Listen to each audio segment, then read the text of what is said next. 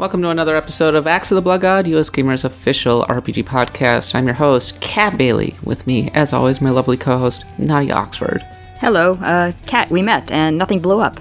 I was actually a little afraid to give you a hug because it just seemed like that would be that scene from Time Cop where the two people would come together and then turn into a blob or something, or the world would end. One of the two. So, thankfully, it was a relief. Yeah, everything went well, and you had a great panel. Oh, thank you. Yes, that was the last episode. So, about that really quickly. In that episode, we were adding Mass Effect to the top 25 RPG countdown, but actually, Mass Effect is ahead of the next game that we're going to be doing. The next game that we're going to be doing is number 15 on our list, and we're joined by special guest Bob Mackey, so please look forward to that segment, which is the next segment. But the first thing we're going to do in this episode, Nadia, is we're going to review Dragon Quest XI, which came out earlier this week. Or, I guess it would be last week on the PlayStation 4. Unfortunately, it came out at a very bad time because it came out right on top of Destiny 2 Forsaken and a little game called Spider-Man. And as you might expect, it proceeded to get absolutely no oxygen whatsoever, which is why I told you to write the article, Dragon Quest XI shouldn't be allowed to slip through the cracks. Yeah, although, I don't know, I see it getting some buzz. I think Tim Rogers' review really helped on Kotaku. I don't want to be a negative Nelly, but I've seen two basic narratives around DQ11 so far. One is, I'm waiting until the Switch version. Yeah, that's a big one. Which I would not be shocked if DQ11 doesn't actually get the attention it deserves until the Nintendo Switch. And the other is, man, I do not like the music. Yeah, the music isn't very good, which is it's a shame, but it's also not exactly a game breaker. I don't know about that. I guess we'll discuss this, but as I was playing, I did notice the music there were times when it was good. Exactly, yeah. Especially, I love the swoop that enters battle. I think it's really important to nail the swoop into a battle in a turn-based JRPG. And the music itself was fine in that regard, but I noticed how tinny and MIDI-like it sounded, and that was a disappointment. Yeah, I really wish they would have gone with the orchestra, like they did with Dragon Quest VIII for the US. And how long until there's a mod for the PC version that incorporates an orchestrated version? I hope it's really soon. Yeah, I'm not even playing on the PC, but I'd love to see that, / hear it. It'd be a nice piece of DLC if they can make it work, but of course everybody would then complain about the fact that it wasn't in the original game. Of course. I'm playing Valkyria Chronicles 4 on the Nintendo Switch, by the way, and you should go read my article over on the site where I talk about it. Spoiler alert, I'm actually really enjoying Valkyria Chronicles 4. This shouldn't be a surprise, but I don't know, I was a little afraid that it wouldn't hold up. Yeah, you were a little bit worried going into it, as I recall. Yeah, I just thought, well, it's a 10-year-old game, and it seems really similar to the previous Valkyria Chronicles. It's just not going to have the same impact that the previous one did, so I hope I end up liking it, and thus far, it's been an amazing fit for the Switch. Go read my article and find out why. But I was noticing that there's no Japanese voice track in the Switch version, which was bumming me out initially, because I almost always use the Japanese voice track if it's an option. No, I always go for the English. I always go English. I just gotta. Why? Here's the thing, and it's something I realized when I started playing Xenoblade Chronicles 2. I was like, oh, I really want to switch to the Japanese voices, and then I do, and it's like, here's the thing about Japanese voice actors, they're so good at what they do, but they always have the same voices for the same kinds of characters, and it drives me up the wall. There is voice acting in Dragon Quest XI, and if I recall correctly, there isn't a Japanese voice track in this one. No, I don't think Japan got voices at all. I think that's what I heard. Okay. Yeah, that makes sense, and I actually think that the voices in DQ11 are pretty solid when they're being used. Yeah, I actually really the voice acting is one of those things where it's a little bit strange at first because especially they always have those Cockney accents, but it grows on you. So let's talk about Dragon Quest XI, and let's not spoil it because a lot of people are just picking it up now, and it would be a bummer. But so you really like Dragon Quest XI? You gave it a perfect score, despite the music, and I'm curious, why did you think that it's like, this game is so good that even though the music is a glaring weakness, I just feel the need to give it a really high score? Well, I wouldn't even call the music a glaring weakness. It's not as good as it can be, but it's not like I wanted to kill myself. When I say I turned it down, I just mean I turned the volume down. I didn't turn it off completely. But I did notice there were still some remixes I really liked. There's actually a remix of a town from Dragon Quest III called Japang, and they used that in kind of the Japanese-style town in Dragon Quest XI. I thought that was really clever. But as for why I liked it, it is quite similar to Dragon Quest VIII in that you have your set cast, you have a quest to go on, and I really, really loved Dragon Quest VIII. And basically, yes, it is a lot like Dragon Quest VIII, but more. I think Robert Boyd, our friend who made Cosmic Star Heroine, described it as that. Basically, Dragon Quest VIII, but more and better. And given how Dragon Quest VIII, until Dragon Quest XI came around, was my second most favorite entry in the series, and it's still a game I love. I actually replayed it when it came in on the 3DS. It just really captured me. For people who didn't play Dragon Quest VIII or missed out on the original, what does that mean to you to say it's Dragon Quest VIII but more? It's very, very kind of basic RPG, but in a really compelling way. In that you have your characters and you have your quest and you have your swords and your shields, and you still have a story that can really surprise you at times. I will say that that's very, very true for Dragon Quest XI. You think it's going somewhere, and then it goes somewhere completely different. Yeah, in true Dragon Quest fashion, it seems pretty nice and pretty lighthearted at first. You have you have the girl at the beginning who's like, "All right, governor." I hear an Irish accent, or so I'm told. She is a very heavy, like, kind of British Isles accent, right? And you're just kind of into it. You see the slimes hopping around, and then there's a moment where it gets pretty dark. You see a town that's been completely burned out, and you're like, ooh, like there's a really strong mood whiplash, and Dragon Quest has always really excelled at nailing that kind of feeling. They really do, and that's something I'm hopefully writing about next week, because I didn't want to put anything too spoilerish this week for reasons we already stated, but Dragon Quest V was the master of that mood whiplash. Yeah, I completely agree. Dragon Quest V, there were so many instances where you would look at it and you'd go, wow, that was dark. Yeah, looking back on it, like, oh, yeah. But with Dragon Quest VIII, when I think of Dragon Quest VIII, I always think of just a huge, full-blooded, big-bodied, technical RPG that's really based around looking really good, for the most part, telling a story with truly epic sweep. It might not innovate particularly in terms of mechanics, but there's just so much there that it's an RPG feast, and that's clearly what Dragon Quest XI was going for. And it was also going for a heavy sense of nostalgia. Yeah, for sure. There is definitely that undeniable tinge of nostalgia, which I don't think is a bad thing at all. It's not like it is entirely built around nostalgia. It definitely has those cues where a nerd like myself can say, oh, wow, I see that. I really appreciate that. And even if a person who isn't familiar with Dragon Quest doesn't notice them, they're not really missing out on much. You know what I mean? Like, there's still a great quest for them to go through. As a Dragon Quest hardcore nerd, what were some of the nostalgia bits that stood out to you that other people might not notice? This is how bad I am.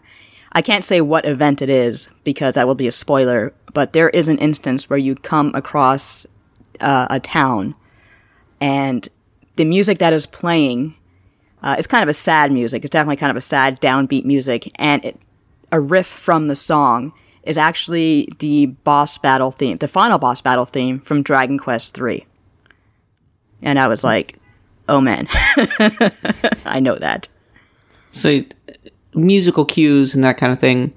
There's a moment where you're being chased. And it's totally an enemy from like the original Dragon Quest. And there are monsters from Dragon Quest everywhere bouncing around. It's pretty rad, actually. I really like it. Yeah, like I said in my review, the monster animations are just unmatched. I mean, as someone who has been with the series since the very first game and seen these enemies as, like, static sprites, I just love... I'm still not over seeing them come to life. Yeah, Dragon Quest XI, I think, has probably the best monster menagerie this side of Pokemon. I would even posit that because it doesn't go so overboard with the designs, it might be stronger. Like, it's just so iconic. Yeah, I know what you mean. And I think we've talked in the past about how Dragon Quest actually makes for a very good monster collecting game. The Dragon Quest Monster series is fantastic. I really wish they'd have Joker 3 out here, but they probably never will. But you're right. Dragon Quest is not one of those series where you look at a monster design like you do with Pokemon and say, oh, okay, that's a weird direction you went in. Toriyama is, again, like a master of his craft. He is unmatched as far as he takes a very basic thing like a dinosaur or a dragon and just makes it so much fun. What do you think of the cast? I really like the cast. I don't know how many of them you have met. But Eric is Eric. He's the first one you meet, and he's kind of down to earth. He's a not thief. Down to earth.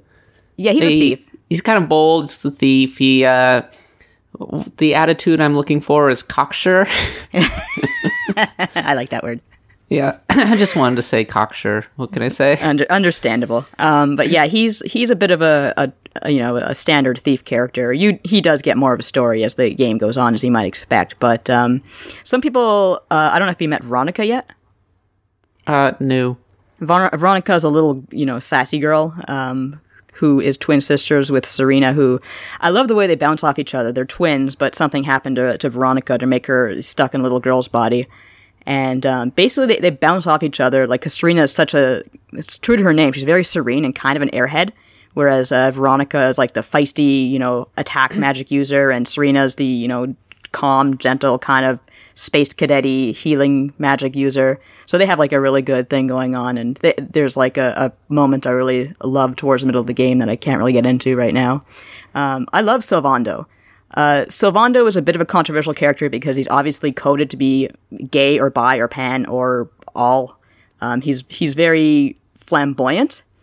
Although, one thing I really like about the game is that, yes, he's flamboyant, but people like him a lot. They never make fun of him for being that way. There's no, it's not like Persona where you have, the gay panic and the really, kind of messages behind his sexuality. But is that the Jester? That's kind of the Jester character, yes. Okay. Jason Wilson said that was his favorite character. Yeah, I'll be honest with you, Sylvando was by far my favorite character. Oh, interesting. Is it because of the way that he was coded and the way people reacted, or did he have a particularly strong story arc? He does have a very interesting and pretty strong story arc, and he's also really powerful. He's basically my buffer, debuffer guy, and you always need one of those in Dragon Quest, and he's just one of the characters who makes all the battles a lot of fun with his gestures and his one-liners and the things that he does. And he's very, very upbeat and happy when you need it most, put it that way. How many hours does it take to get to your third character for your party?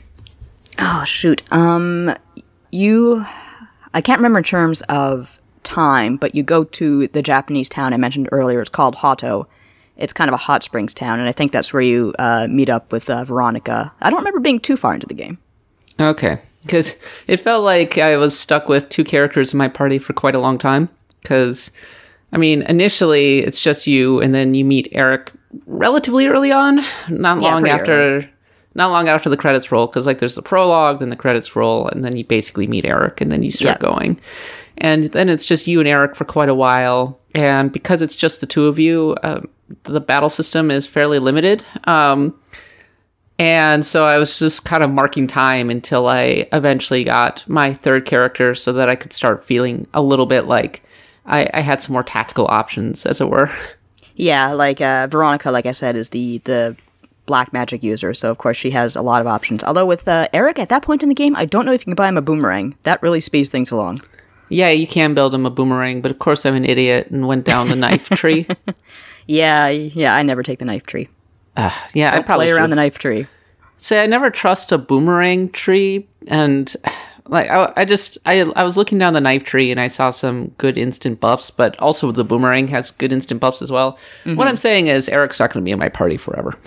Yeah, I used him for quite a while, but I eventually switched him out. I go back to him once in a while because here's the thing with Dragon Quest: you have your choice of a boomerang user if you want to attack everyone at once, or you can get a whip user who attacks a group of enemies at once. Sylvando is my whip user, and I feel if I have a whip user, I don't really need a boomerang user. This is more of a general comment on our JRPGs in particular than Dragon Quest XI in particular, but one of the things that always drives me a little crazy about the genre is when you start out initially, because you're still growing, you necessarily have far fewer options than you will have much later. And there's always a point, an inflection point, where suddenly the combat or the gameplay becomes far more interesting. And it's always a little bit of a chore getting to that point, because up until that point, it's fairly repetitive. And that was maybe something that I was detecting early on in Dragon Quest XI. There weren't a ton of options. And so it's just kind of marking time until like things start to get interesting. What are your thoughts on that? Yeah, you're right. And Dragon Quest in particular is a little bit guilty of that. It started with Dragon Quest II, where you're expected to chase this prince cousin of yours until you, like, literally, like, from one place to the other until you finally find him and he joins up with your party. Even Dragon Quest V, which is still my favorite, that had it with, I don't know if you remember early in the game, you kind of meet your friend Bianca and you decide, oh, we're going to investigate a haunted castle because we're kids. And oh, that was so fun, though. Like, because you're a little kid. You really got this sense of adventure as you're exploring it, right? And then I think you meet the Saber Cub around that time. You meet the Saber Cub, right? Because these kids, like, they're like, hey, we dare you to go to the castle, and then we'll give you the Saber Cub. But it was a lot of fun, but it's also a point where you have to stop and grind a bit because, you're going to get your ass kicked. But I don't think Dragon Quest XI was too bad for that. I see what you mean. I do feel like I was kind of just making things happen in the first, 10 hours or so, but once it picked up, hard as it were. No, absolutely not. Yeah, you can just spend a whole bunch of time just kind of sitting around for a little bit, grinding a fair amount, and you won't have much problems at all as long as you kind of use your abilities wisely. Yeah, I have to say, I don't think I ever can. I can't really recall a point where I did any grinding whatsoever. I just, made sure I fought a good amount of battles, and this is a game where you don't have to fight battles if you absolutely don't feel like it. Yeah, because the enemies aren't random encounters, so you can just get around them. Though there were times when I walked into rooms and it was so packed with enemies that I had to basically, it was kind of impossible to get past them. And if they got to you, getting away from them could be pretty tough. And there were times where I was HP critical and I was sweating a bit because there are autosaves, but it's kind of unforgiving in that regard, and you can get set back a fair amount if you're not careful. Well, I think Dragon Quest tradition is if you get sent back to your last save point, you still keep your experience and items and stuff like that, but you get penalized half your gold. Yes, good tradition, I think. Yeah, it keeps you on your toes, doesn't it? It does keep you on your toes, but... So, from a progression standpoint, so it's basically Final Fantasy X, right? Is it? I mean, are you going to disagree? Oh, you haven't played Final Fantasy X. No, I haven't. Oh, wow. Okay, so Final Fantasy X has an orb tree, right? Right. You're just you get these little orbs, you put them in to the grid. It's the sphere grid. That's what it's called. And the fun of the sphere grid is that you can kind of, if you have enough patience, go down any direction that you possibly want. Mm-hmm. And you can theoretically start to invade other sphere trees and build characters into different characters. It just takes a while, right? There's a kind of a completionism aspect to it. But for people who like that kind of thing, there's an appealing kind of linear sense of progression, but also at the same time, a sense of freedom. Right. And the Final Fantasy X progression system balanced that out really well. It's a little, they had something slightly similar in the license board in Final Fantasy XII, but I think Final Fantasy X's sphere grid is much, much better. But, so Dragon Quest XI has a tree where you basically every character, as far as I can tell, have a couple of paths that they can go down. And then once you choose that path, you're just like, you get X number of points when you level up, and then you can just put them into the skills and start moving down. So like, you picked boomerang for Eric. I chose daggers. With the main character, you can choose, if I recall correctly, regular sword, like sword and board, or great sword to start. Great sword, yeah. As well as they all have like inherent abilities. Like Eric has thievery abilities, and like the hero has luminary abilities, etc. Yeah. By the way, the hero is pretty strong at the start, like way stronger than Eric. He's a bit overpowered, but that's okay. He's a luminary. I get, because he has the blazing sword and he has spells. Yeah. So he does so much of the heavy lifting to start, and basically Eric did some damage, but I just gave him all the potions and was like, "You're a healer now." Eric tried. He gets a gold star. He tries, poor Eric. But what are your thoughts on the skill tree as someone who finished the game?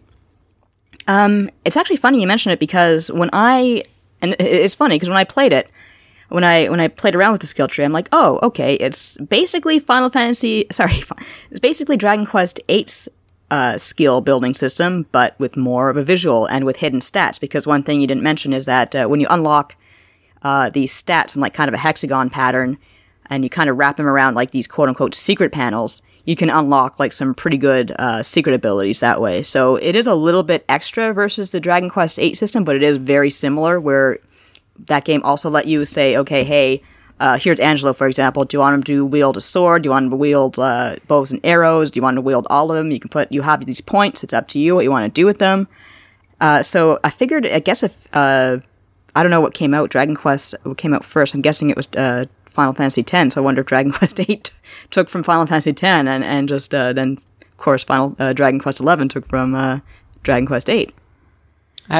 See, Final Fantasy X came before Dragon Quest VIII. Right. So, yeah, but I wouldn't be surprised, since by that time Square Enix was a thing, and Dragon Quest VIII was a Square Enix joint. Yes. I wouldn't be surprised if Dragon Quest VIII ended up taking from Final Fantasy X and kind of going in its own direction. But the impression I get with DQ11, especially compared to like DQ9, is that it just wants to be as straightforward as humanly possible. It's not going to have the monster collecting. It's not going to have the crazy multiplayer aspects of DQ9 or the job system. It wants to be the kind of game that perhaps a new generation of young players can pick up and enjoy.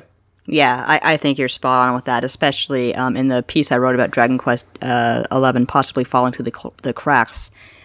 Dragon Quest XI is really, gosh, I don't want to say it's the first real Dragon Quest game we've had since 8, but 9 was on the 3DS. That was a little bit strange as far as Dragon Quest games go. Yes, actually. It was still great.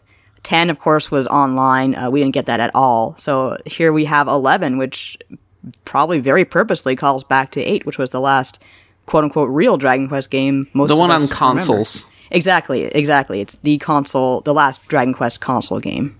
There's the showpiece game for the entire series, right? I mean, yes. And now it's in HD. Hey, it looks great in HD, I have to admit. Yeah, it does for the most part. There are times when it definitely looks really good. There are times when it looks just okay, but from a graphical standpoint, it's pretty up there, I would say, especially in battles. I love the monsters. The monsters look... It's obvious that they spent so much time on the monsters. They really did. And even things like when the monsters enter the fray, like no two monsters animate the same way a lot of the time. Like you'll see like a group of... Like, for example, I encountered a group of saber cats the other day, and you have to kill so many saber cats in this game. And saber cubs. What the hell? And well, it's not cool. No, I don't want to kill them. I just would rather that the saber cubs kill me and then devour my remains so that they can grow up big and strong. I want a pet. But like when they enter the fray, it's like some kind of like meowed one way, the others meowed another way, and it's just such a small but really interesting detail. And even when you kill an enemy with a critical hit, their animation is different. You can tell they really just kind of blow back, and like you can tell they got walloped. Is really cool. The saber cats will kind of run around in circles. I totally bumped my microphone. They'll totally run around in circles, and it's adorable. It's like, oh, saber cat is frolicking. Yeah, oh my god, and they roll over and they're playing and like, I can't kill you, but you're gonna kill me. Kill or be killed, Nadia. Apparently. Close your eyes and kill the saber cat. The cutest thing I saw was I was wandering a field and I saw like a mother saber cat with her cub just kind of sleeping under a tree. I'm like, oh god, I'm destroyed. I just want to point out that DQ5 was the best Dragon Quest because it had a saber cat party member. Yeah, and I always used him because he was fantastic. Oh yeah, no, absolutely, 100% part of my party. And I just want to say, any RPG that lets you have an animal as as a party member, it's a clear winner in my book. Yeah, same with me. That's why I'm really hoping the next Dragon Quest for consoles or whatever they put it on really does let you do that monster collecting aspect again. I love that so much about Dragon Quest V. I would not be surprised if the next Dragon Quest, whenever it comes out, is on whatever the next permutation the Nintendo Switch is put out. Yeah, I think. I wonder if they're taking so long with the Nintendo Switch version of Dragon Quest XI because they underestimated the Switch, like so many others. Well, it sold a ton of copies in Japan in any case, so yeah, it's practically universal over in Japan. But when it comes to DQ11 on the Switch, I don't know. Like, I think they're just having a hard time with memory constraints. This is like pure speculation on my part, right? But everything I've heard suggests that there has been some kind of tech problem behind it. That's been a real problem, which is why we haven't seen Final Fantasy 15 on the Nintendo Switch either. And my cat is now purring into the microphone. Hello, Hamish. But yeah, no, by the time we get Dragon Quest 12, it's probably going to be like the Nintendo Switch 2 or whatever. They don't exactly put those out on a yearly basis. No, they don't, do they? Yeah, that's... I compared a lot of the RPG series, including Dragon Quest, to Halley's Comet, where it enters our orbit for a while, then it disappears for like 70 years. Because like DQ9 came out like 5 years after DQ8. It was a long wait. And then then between DQ9 and DQ11, because 10 doesn't count, it was an even longer wait. So it'll be several years before we see a DQ12 because they put so much work and art into these games. But what do you think of the system where you become powered up? I forget what exactly it's called. You get all glowy. The PEP system, yes. I think so it's straight up PEP system. It's called PEP, yeah. That's been in previous DQ games. Has it? I remember, I think it's new, and they substituted from 8. 8 used to have a tension system, which was a little bit similar, except you had a lot more control over it. You could increase your character's tension, and every time you increased it, it would like multiply. So tension increased by 5 one turn, and then 25 the next turn. And if you waited long enough and you didn't get your tension broken, you could utterly destroy whatever was in front of you. And it could be pretty devastating. That was a big part of the strategy of fighting a boss in previous Dragon Quest games. So yeah. And one thing about the PEP system, I will say, is that you don't have quite as much strategy because, as far as I can tell, pepping up seems to rely on how much you're hit and how much damage you do. It's a little bit like limit breaks, except you can't tell when you're about to enter that limit break status. So it's you do get some really cool effects, and you can get some very useful kind of attacks out of it. And I like the enemies can use it, and if an enemy uses it against you, PEP can really turn the tables either way for you or the enemy. And some of the attacks are hilarious. Like there's one attack, like you were talking about nostalgia earlier, and there's actually a part in Dragon Quest XI that's basically emulates Dragon Quest IV's Colosseum bit, right down to the music. You're fighting the Colosseum against these weird ass people, and there's these two characters one's called the Underdigger, which is haha, and he has his partner, and they do this move, this pep up move called Bums Away, and they basically fly up into the air and like just come crashing down on you, and it's actually really hilarious and really devastating. I was, at least in the early going, not using my super attacks because I liked the extra damage that I got from getting pep. So I just thought, well, it'd probably be more useful to just be able to do a lot more damage on a consistent basis as opposed to just removing my pep status. I mean, the pep status eventually goes away automatically, but in that time, like, you can do a lot of damage just over time. And I don't know, like, I don't know how I feel about that. I think there's a good choice, like, oh, you can either use all of your pep at once and get a really nice burst of damage, or you can do a whole lot of damage over time. But I felt like there was a clear advantage in just being able to do a lot more damage over the course of multiple battles. Yeah, the game is actually, in its little hint screens that pop up during the loading parts of the game, they actually tell you should not squander your pep all at once, although it can be...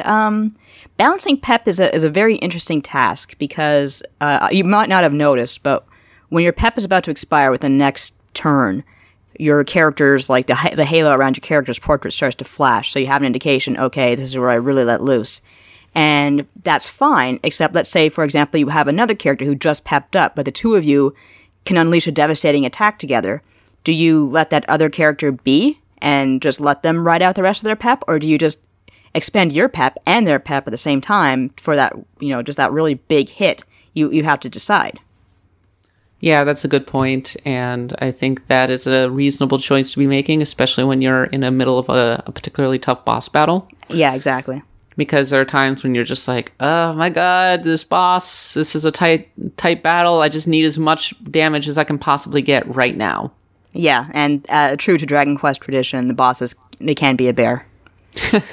I always liked that, though, that the bosses will give you a lot of trouble.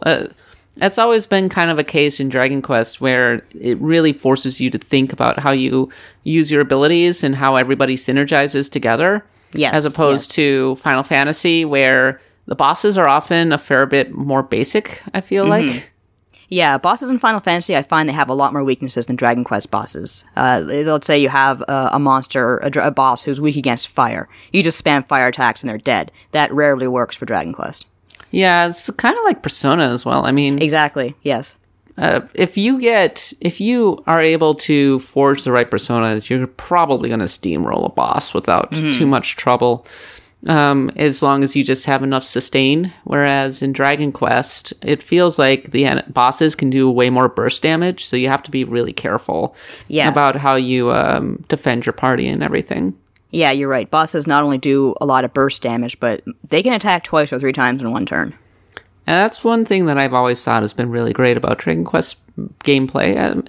It's a deceptively simple RPG, but there's always, even though people are like, oh, well, the battle system's basically the same every time, it's like, no, actually, really. Like, they've really honed it to a fine edge in the 16-bit era, and it just works. It just good.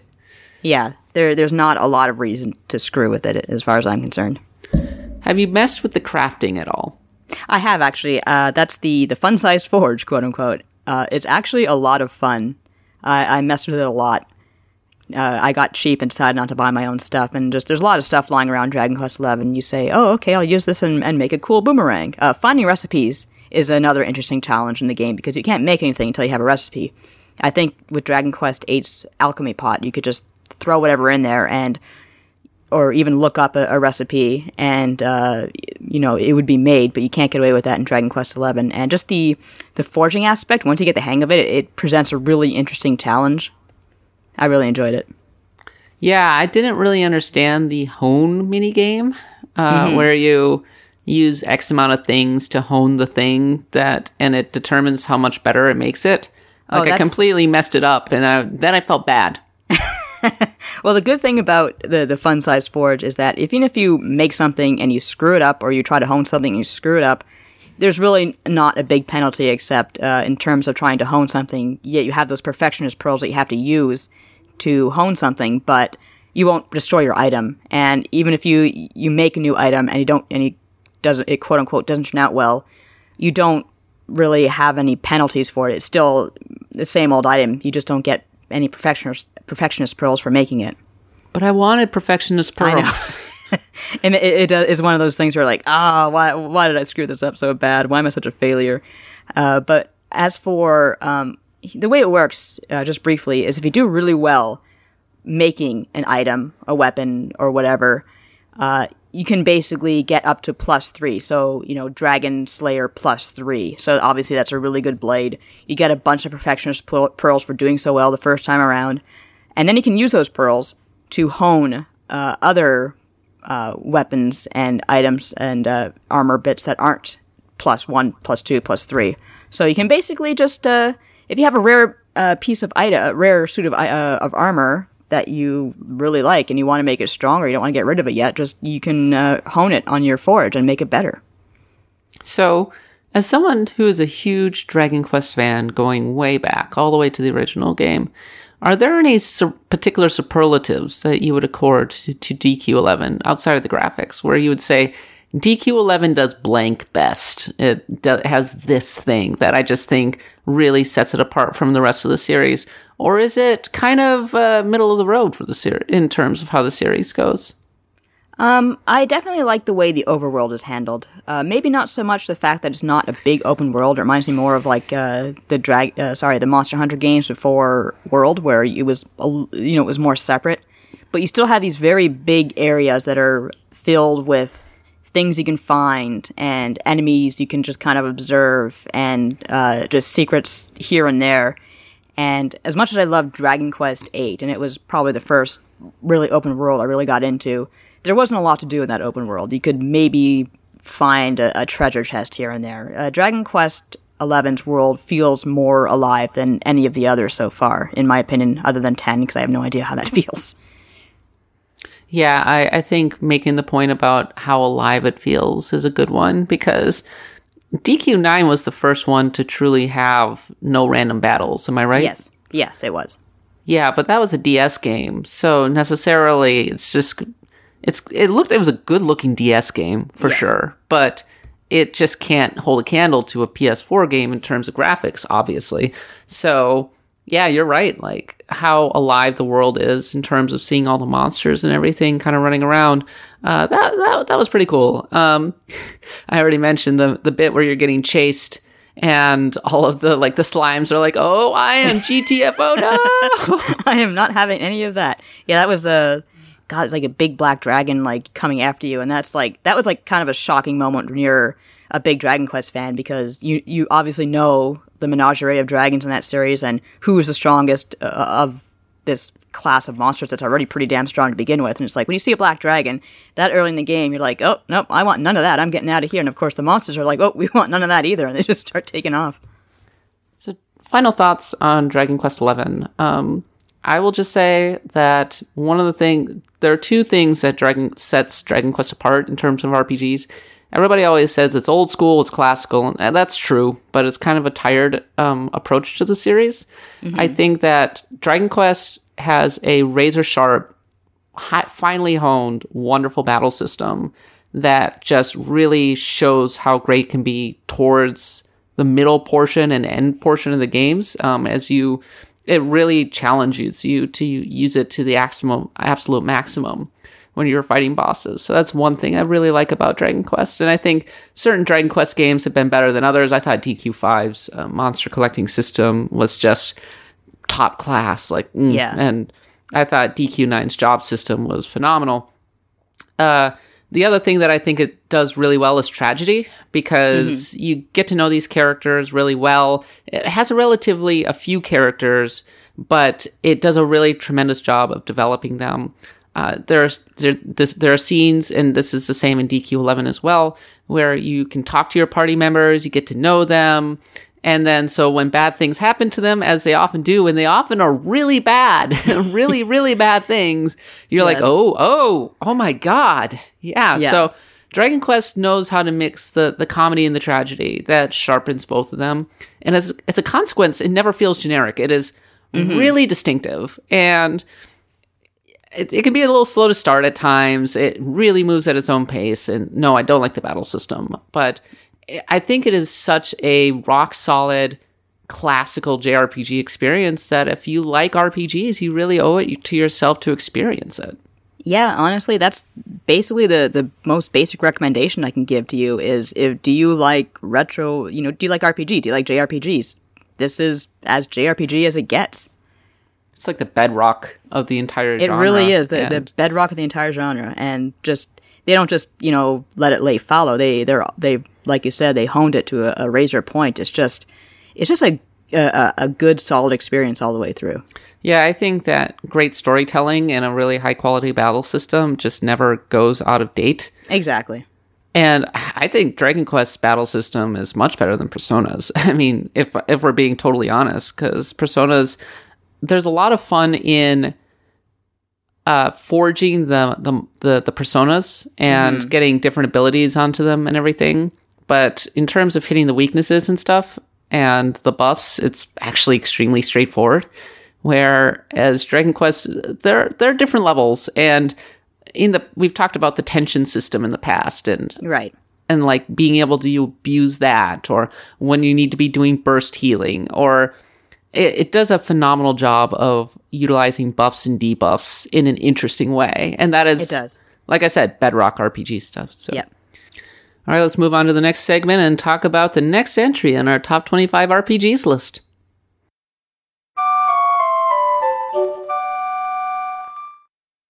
All right, and we're back, and now it's time to continue the top 25 RPG countdown, and this is number 16. Let's have a listen.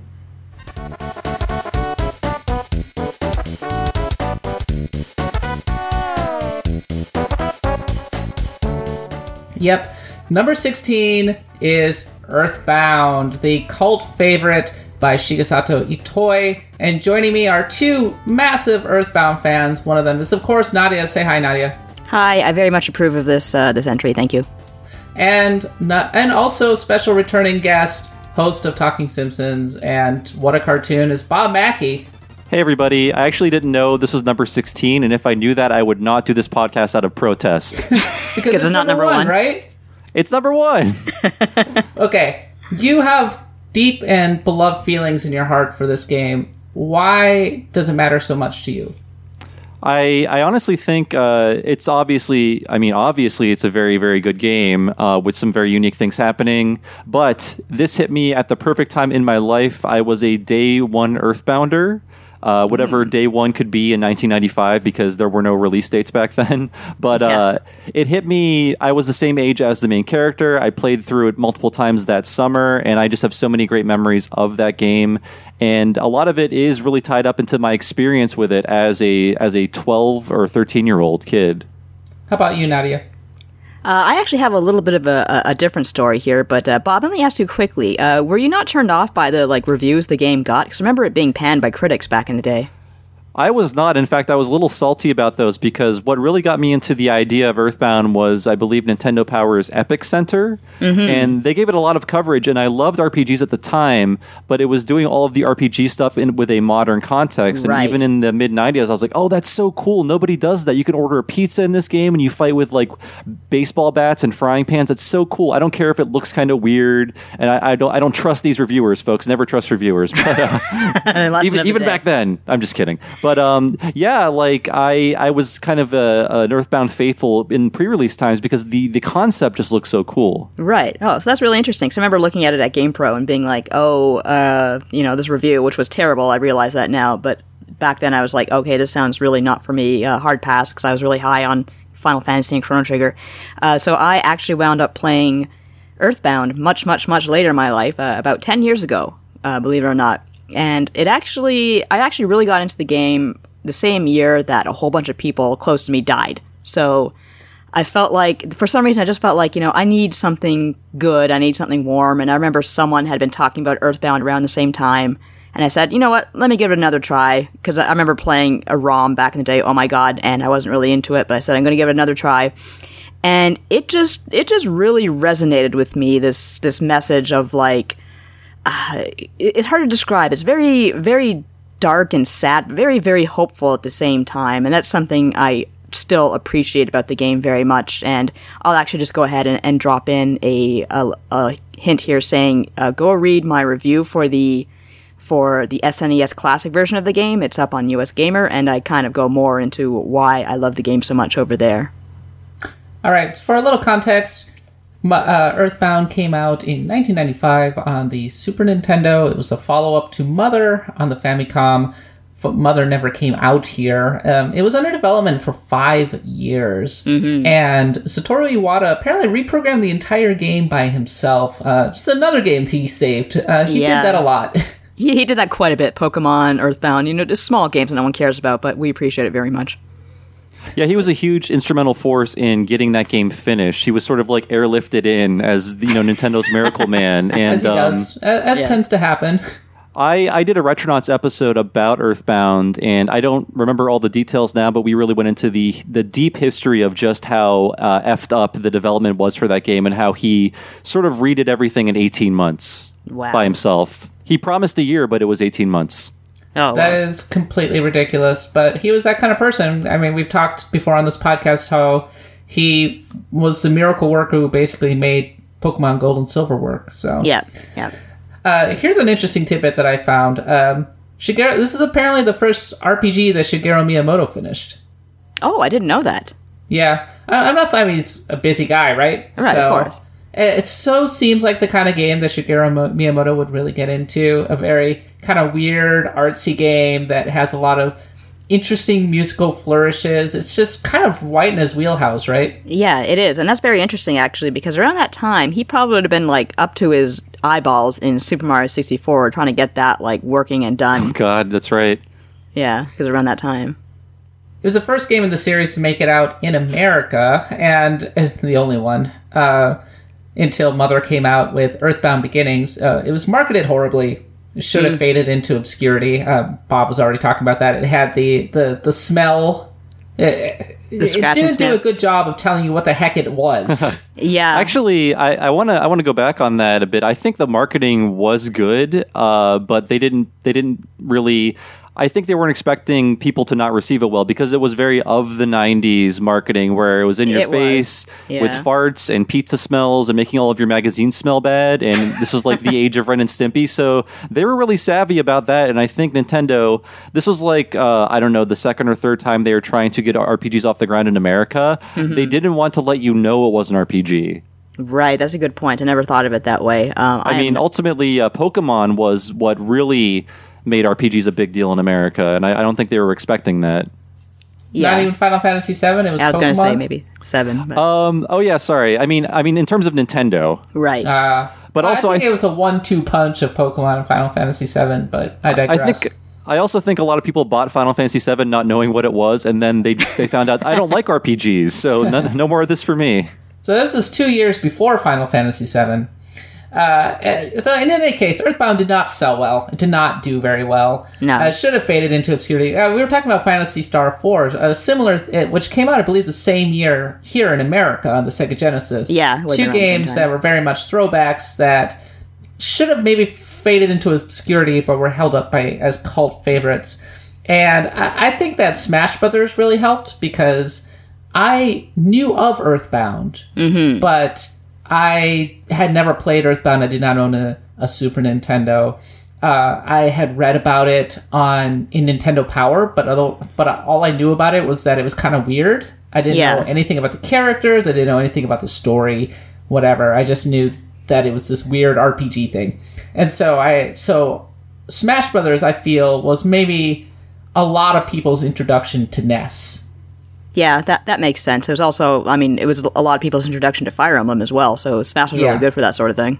Yeah, Fire Emblem literally had never come out here. Yeah. Whereas Earthbound was this kind of obscure thing. And because I feel like the kind of people who picked up NES were the kind of people who just were really attracted to offbeat characters who wanted to try something new. Right. And Ness himself was such a distinct and weird character with his the PK Thunder that would send you flying back to the stage, the PK Fire, the baseball bat. It just naturally sold. It sold the game. It made you want to kind of try it, and so. And I think Ness was buried pretty deep as sort of like an Easter egg character because I think it was months after the game came out. Only did I discover he's in the game. Yeah, you had to unlock him by beating the Master Hand. I forget exactly how, but he was in Smash Brothers mainly right away. Right. In any case, it was difficult to find for a long time. It was extremely requested on Virtual Console. Finally made out to the Wii U and 3DS Virtual Console, then the SNES Classic. where a lot of people said, this game isn't as good as everybody says. Because, I mean, let's be honest, it's old school. It's very old school in many respects. And I've always said, and I said this in my review as well on US Gamer, once you get past Peaceful Rest Valley, that's when the game for me really starts to pick up. But I had played the game a few times before, at least tried to play it, and I always remember getting stuck on that part because, yes, I was an RPG fan at the time, but I did feel like the menus were archaic and having the limited inventory space, especially when you're stuck with just Ness, that really frustrated me. But once I finally forced myself to get over that hump, I really started to enjoy myself. I mean, outside of the limited inventory, I really feel like there are a lot of modernizations in the game that I still see RPGs not do, like the enemy encounter thing, where after a certain point, enemies will run away from you on the map, and if you sneak up behind them, you can just win instantly. And I can't think of anything else that has done that. So I feel like it's not a really tough game to return to, but Earthbound Beginnings is a real pain in the ass. That is a grindy, so many random encounters, like 3 steps between random encounters. It is a rough old game, and I recommend buy it, but like play it on an emulator where you can like hit the fast forward button. Yeah, definitely, or watch a Let's Play. So on the face of it, it's a fairly zany take on Dragon Quest, fairly standard menu-driven RPG with psi attacks serving as your magic. But it does differ in like a few crucial respects. No random encounters. Yes, thank you. This was the year before Chrono Trigger, I want to say. At least in the US. Yeah. And random encounters, the idea of not having random encounters in a Japanese RPG, still relatively forward-thinking at that time. I mean, there are sort of de facto random encounters in which you will have to fight some enemies because they will just chase you on the map and you can't get away. But again, after a certain point, they will flee you, and it's so nice to go back to old areas and not have to worry about fighting really easy enemies and wasting your time. Yeah, you just kick them in their back and they're dead.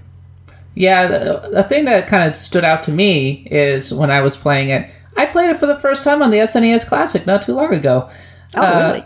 Yeah, no, like I said, I never got around to it. It took me a long time to finally be able to play it on emulator. But a thing that stood out to me was how you would encounter an enemy on the map, and then another enemy would sometimes run in to join them. Yes. Which is really bad the first time you encounter the sharks at the arcade in one of the first major areas in the game, because the sharks are pretty strong. Like, these gang members are pretty strong, and they will gang up on you and call in support, and it's a real pain in the butt.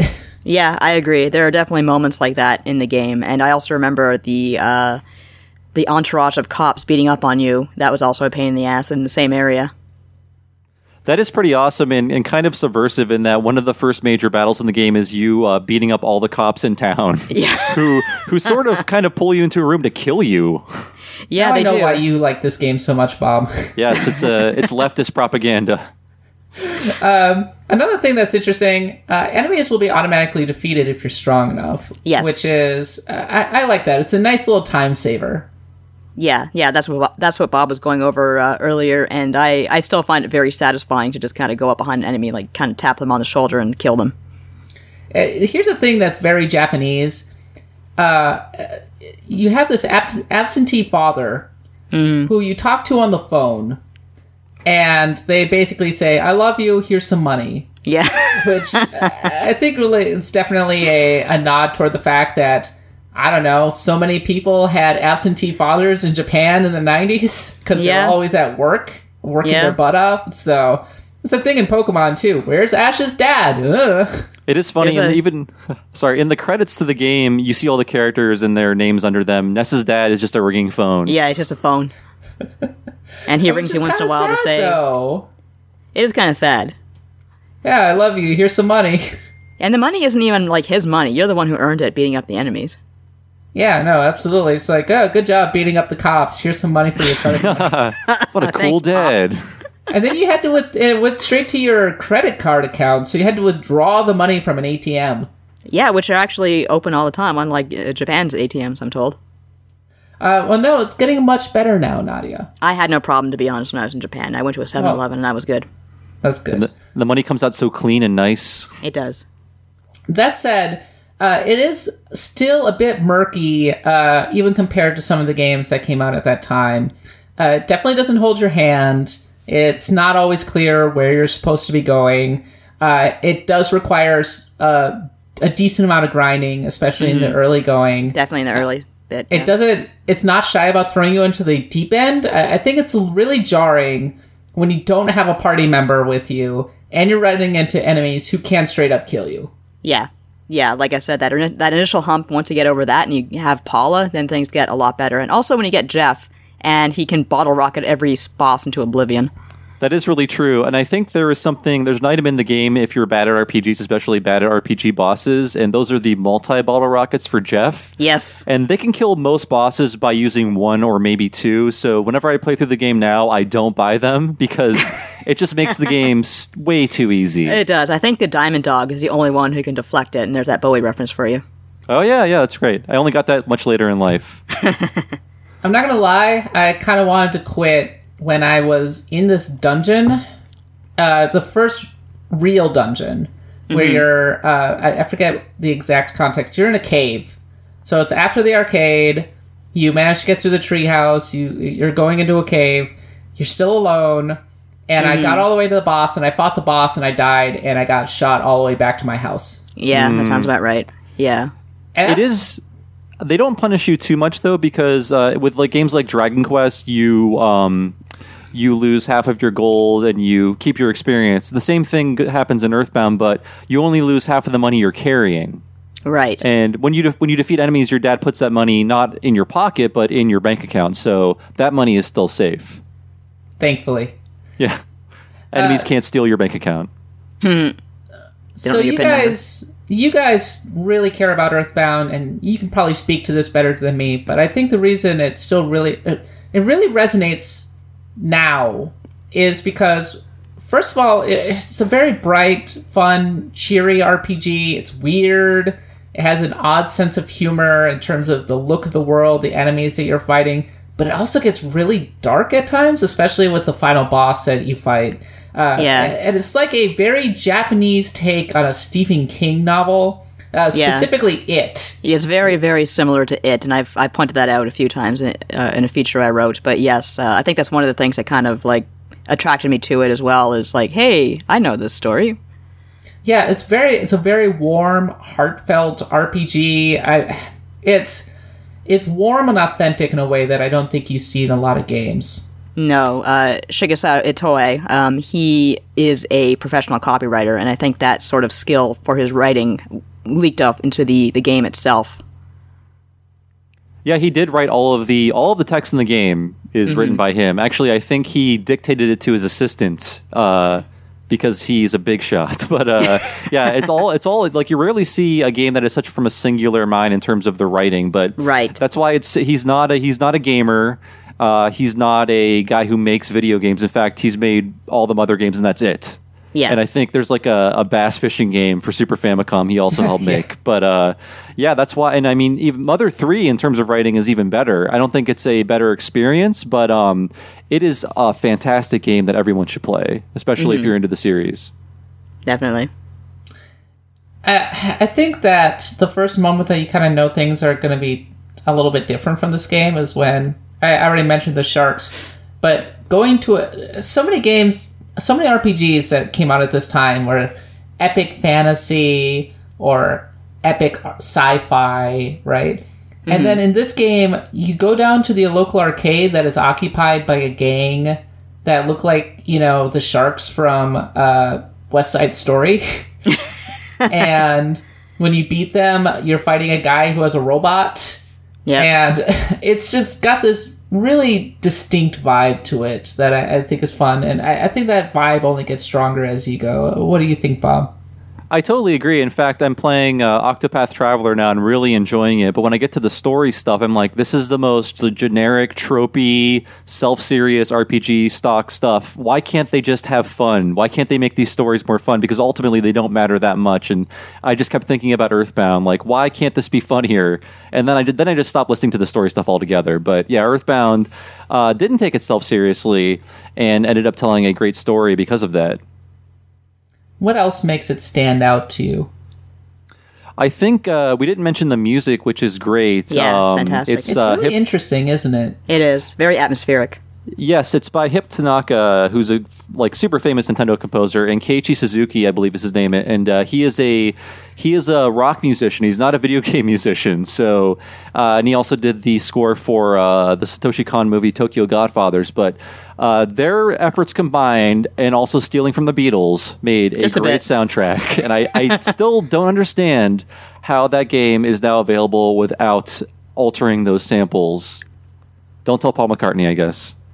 Yeah, I guess not. Just keep it on the down low. But one thing I love about the soundtrack is, and you'll hear it, I think, even in the first cave you enter, is how there's no music in the cave, just these weird echoing sounds, and it still freaks me out. And the same goes for the final boss battle. It really drives home the kind of terror, I suppose. Yeah. This weird, dissonant, freaky soundtrack. Yeah, definitely. Yeah, especially when playing it today on a nice speaker system. I was playing it on just a crappy TV with mono audio when I was a kid, Good and I'm like, wow, the stereo separation adds so much to the music and the sound effects. It is a real audio delight. The game they put a lot of the memory in the cartridge is dedicated to the music. I think they had to ask Nintendo for more just to make the samples better quality and add more samples as well. Yeah, the size of the game kept growing until finally it became a 24 meg cartridge, which is a funny thing because when you look at the game, you wouldn't immediately think, "Oh, this is like the best looking, most advanced game on the Super Nintendo," but it's as big as Super Metroid. Yeah, and one thing you probably wouldn't have appreciated as a kid either is how many of the areas are seamlessly linked. Especially early on in the game with when you go from your house to right down to town and to One-It, that sort of thing was not common in games back in the day. Yeah, you're totally right. I love the sense of scale in the game, and that they do cheat a little bit, especially when you get to Fourside, which is a very tiny, big city. But it is. It's great that there's no world map. You don't step on an icon of a town and you're in the town. You walk through the town, then you walk to the next area, and it's just all one seamless world that's all at the same scale. Mm-hmm. Mm-hmm. So, one thing that we always do when we're doing this kind of we're doing the countdown is we always do our favorite moment in the game, the moments that really stand out to us to this day and make the game special, I suppose. And we were talking about the big final battle with our Eldritch Abomination buddy Gigas. I think that's the pronunciation. I usually say Gigas, but either or is fine. I'm sure. Yeah, who, by the way, is very based on you too. Just saying. And how I always think about, I find it really memorable when a game all of a sudden shifts from the comedic and the cute and the warm to the kind of horrifying, and the terrifying and I think when you have those two contrasting flavors, it can really stand out and be extremely memorable. And I'm wondering, what are your guys' favorite memories from this game? Well, I really love the intro, and I really love the feeling that you are just a kid setting off into this great unexplored world. The beginning of the game is my favorite part of the game, the first 3 or 4 towns. But I think in terms of favorite moments, that's interesting because so many people would say that the beginning is the slog that you have to get through. I kind of like when it's just you, and it's everything just feels so big and intimidating. But I think my favorite moment in the game is probably Magicant, where you basically go inside of your own head. And you meet the enemies you've defeated. You see your old friends. It's really trippy. The music is great. In the Japanese version, Ness is naked. Yeah, he is. How very Metal Gear Solid. Yeah, it was ahead of its time in terms of butts. I think when the game really started to click with me was when I visited the town. Happy Village, I believe it's called. Oh, yes, the Scientologists. The Scientologists, and that was a bit of a tonal whiplash. That's what made me realize, okay, this is a lot more than just a cute little fun RPG, because you have a town full of cultists who worship the color blue and look uncomfortably like Klansmen. And that's also when it becomes clear that the adults in this game cannot be relied upon. This is all about kids saving the world and making it better because the adults are so easily manipulated and scared and just, for the most part, quite useless. And that really struck home with me. Plus, the music in that area is just fantastic. It's so creepy. Oh, I can hear it in my head right now. Yeah, it's just that weird like woo in the background. It's just So final thoughts. Like, one of the things that we like do is one of the reasons that I've like. So final thoughts. One of the criteria that I have going for this entire list is I'm trying to pick RPGs wherever possible that hold up. Right. And that's why I'm trying to avoid RPGs that came out relatively recently. And Earthbound definitely holds up, and I think there are a few reasons for that. I think the fact that it's had a presence in Smash Brothers is definitely one. The fact that it's managed to spread by word of mouth is another. But even today, I think it's just... I've repeated this over and over and over again. I just think you don't have a lot like it in terms of the world. I mean, you were just describing the cult that worshipped the color blue. That was kind of like the KKK. I mean, you're not going to find that. You really aren't. Maybe you'll find that sort of in Fallout, but it's not going to be nearly that interesting. Exactly. No, because it's just that's actually one reason I was going to give you about how and why it holds up is because there is, other than maybe Mother 3, there is nothing out there like Earthbound at all. What about I agree. You, Bob? Why does it hold up? I totally agree with Nadia and you too, Kat. There's nothing else like it, and I feel in terms of a almost 25-year-old game, it's still very playable. Yeah, I think so too. If you played like Pokemon or whatever, it's not very different in terms of walking around a map, fighting enemies, things like that. So I feel like it's not so crusty that you can't get into it anymore. And even if you feel it's a little old-fashioned for you, the story, the music, the characters, the graphics, I think that will sort of overtake anything you don't like about the game. Mm-hmm. Well, you can play it. Now you can play it, which is really awesome. Hooray. You can play it on the Super Nintendo, the SNES Classic and the Wii U and 3DS Virtual Consoles, so it is available in a way that it simply wasn't before. Sadly, it doesn't seem like Mother 3 is ever going to come out here. Rats. Nintendo keeps being mean to us. I heard that there's a tease in WarioWare Gold where Wario complains about people keep asking him about three mothers, and he has no idea what they're talking about. Wario would troll us like that. He would. Not pure Waluigi. It felt He's like on the our moment side. was a couple years ago, and instead we got Earthbound Beginnings. Which is good. It's still a piece of Nintendo history that was translated and put away, and now it's available. It's not very fun, but it's still worth checking out, I think, if you like Mother. Yeah, if they wanted to get us to buy a Switch Online plan, they could just say that they're giving away a free copy of Mother 3 with every subscription.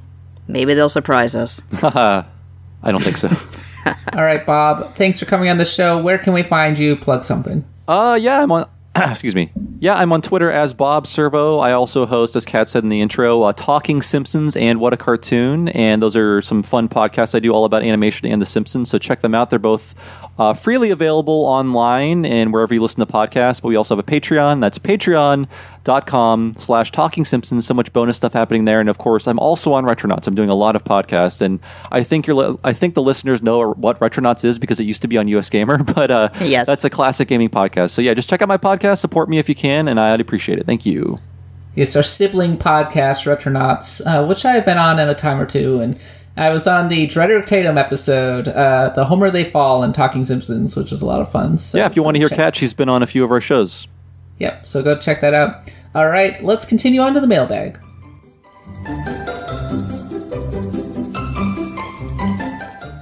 All right, Nadia, last time on Axe of the Blood God, we posted our PAX West live celebration of Mass Effect, in which I had Matt Allen, Austin Walker, and Mike Williams all together with me in a big old room. And if you haven't listened to that, it's a great podcast. You should totally listen to it. I'm not normally a big fan of live-type podcasts because I find that the interplay and the fun that can characterize a really good podcast tends to get lost. Mm-hmm. But I feel like the interplay was working really well in that podcast, and there was a good back and forth with the audiences. It was good stuff. So yeah, your audience was really engaged. Yeah, we were having a great time. So please download it. It's great. But Pandalol says, I'm so glad Matt brought up the soundtrack there at the end.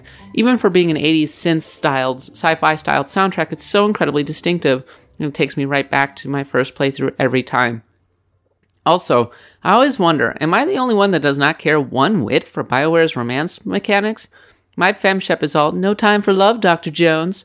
I'm actually about to begin a new playthrough in the next few weeks. I've never played ME3, so I bought the trilogy on PS3 and plan to finally resolve this. Good show.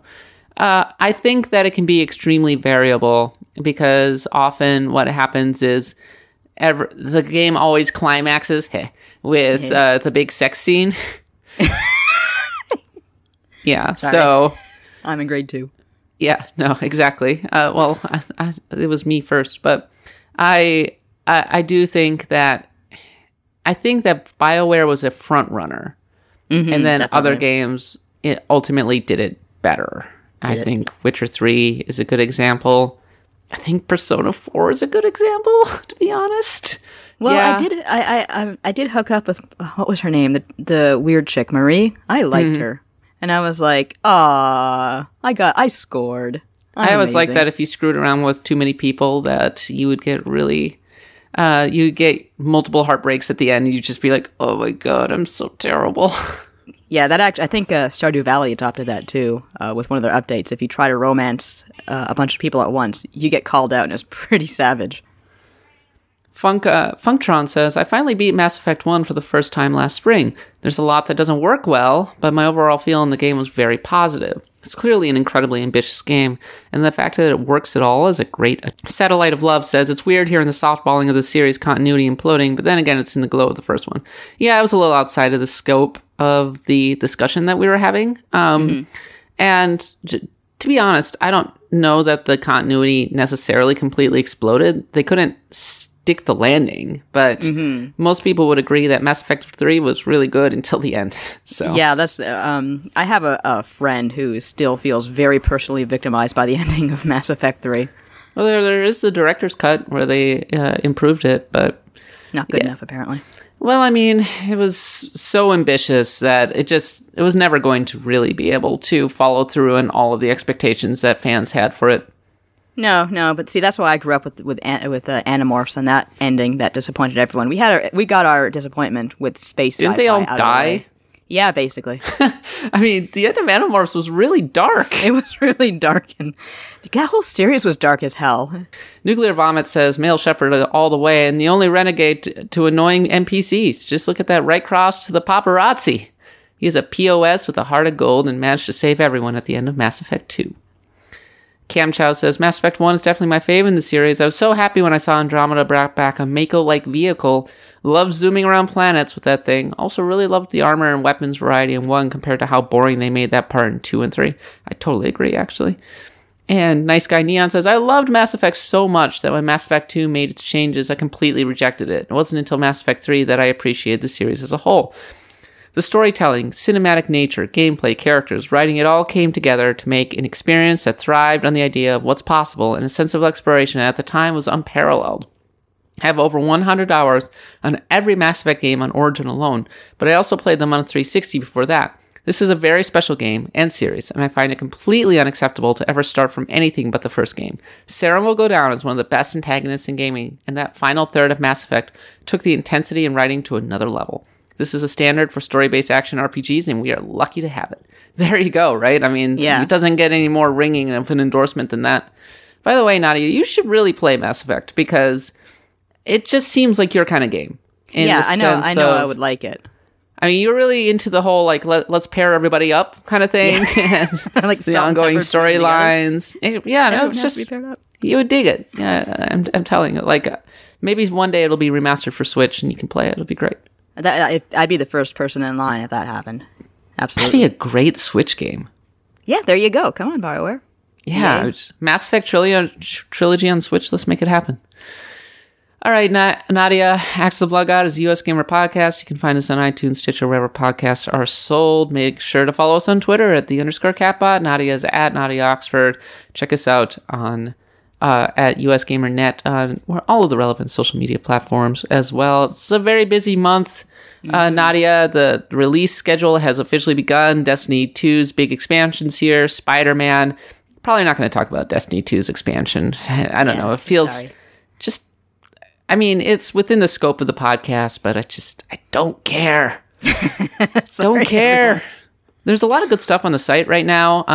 Nadia, you interviewed Igarashi, and you got him to talk about how Castlevania Symphony of the Night wouldn't have happened without Castlevania 2 Simon's Quest.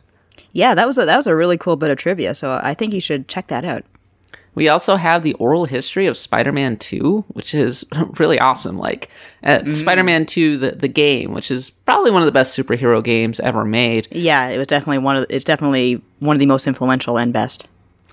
And we had our regular contributor, Doc Burford, was on the site as a guest writer, and he talked about making his game Paratopic, in which he talked about trying to redefine the walking sim. So, tons of amazing stuff on the site, as always. But, okay.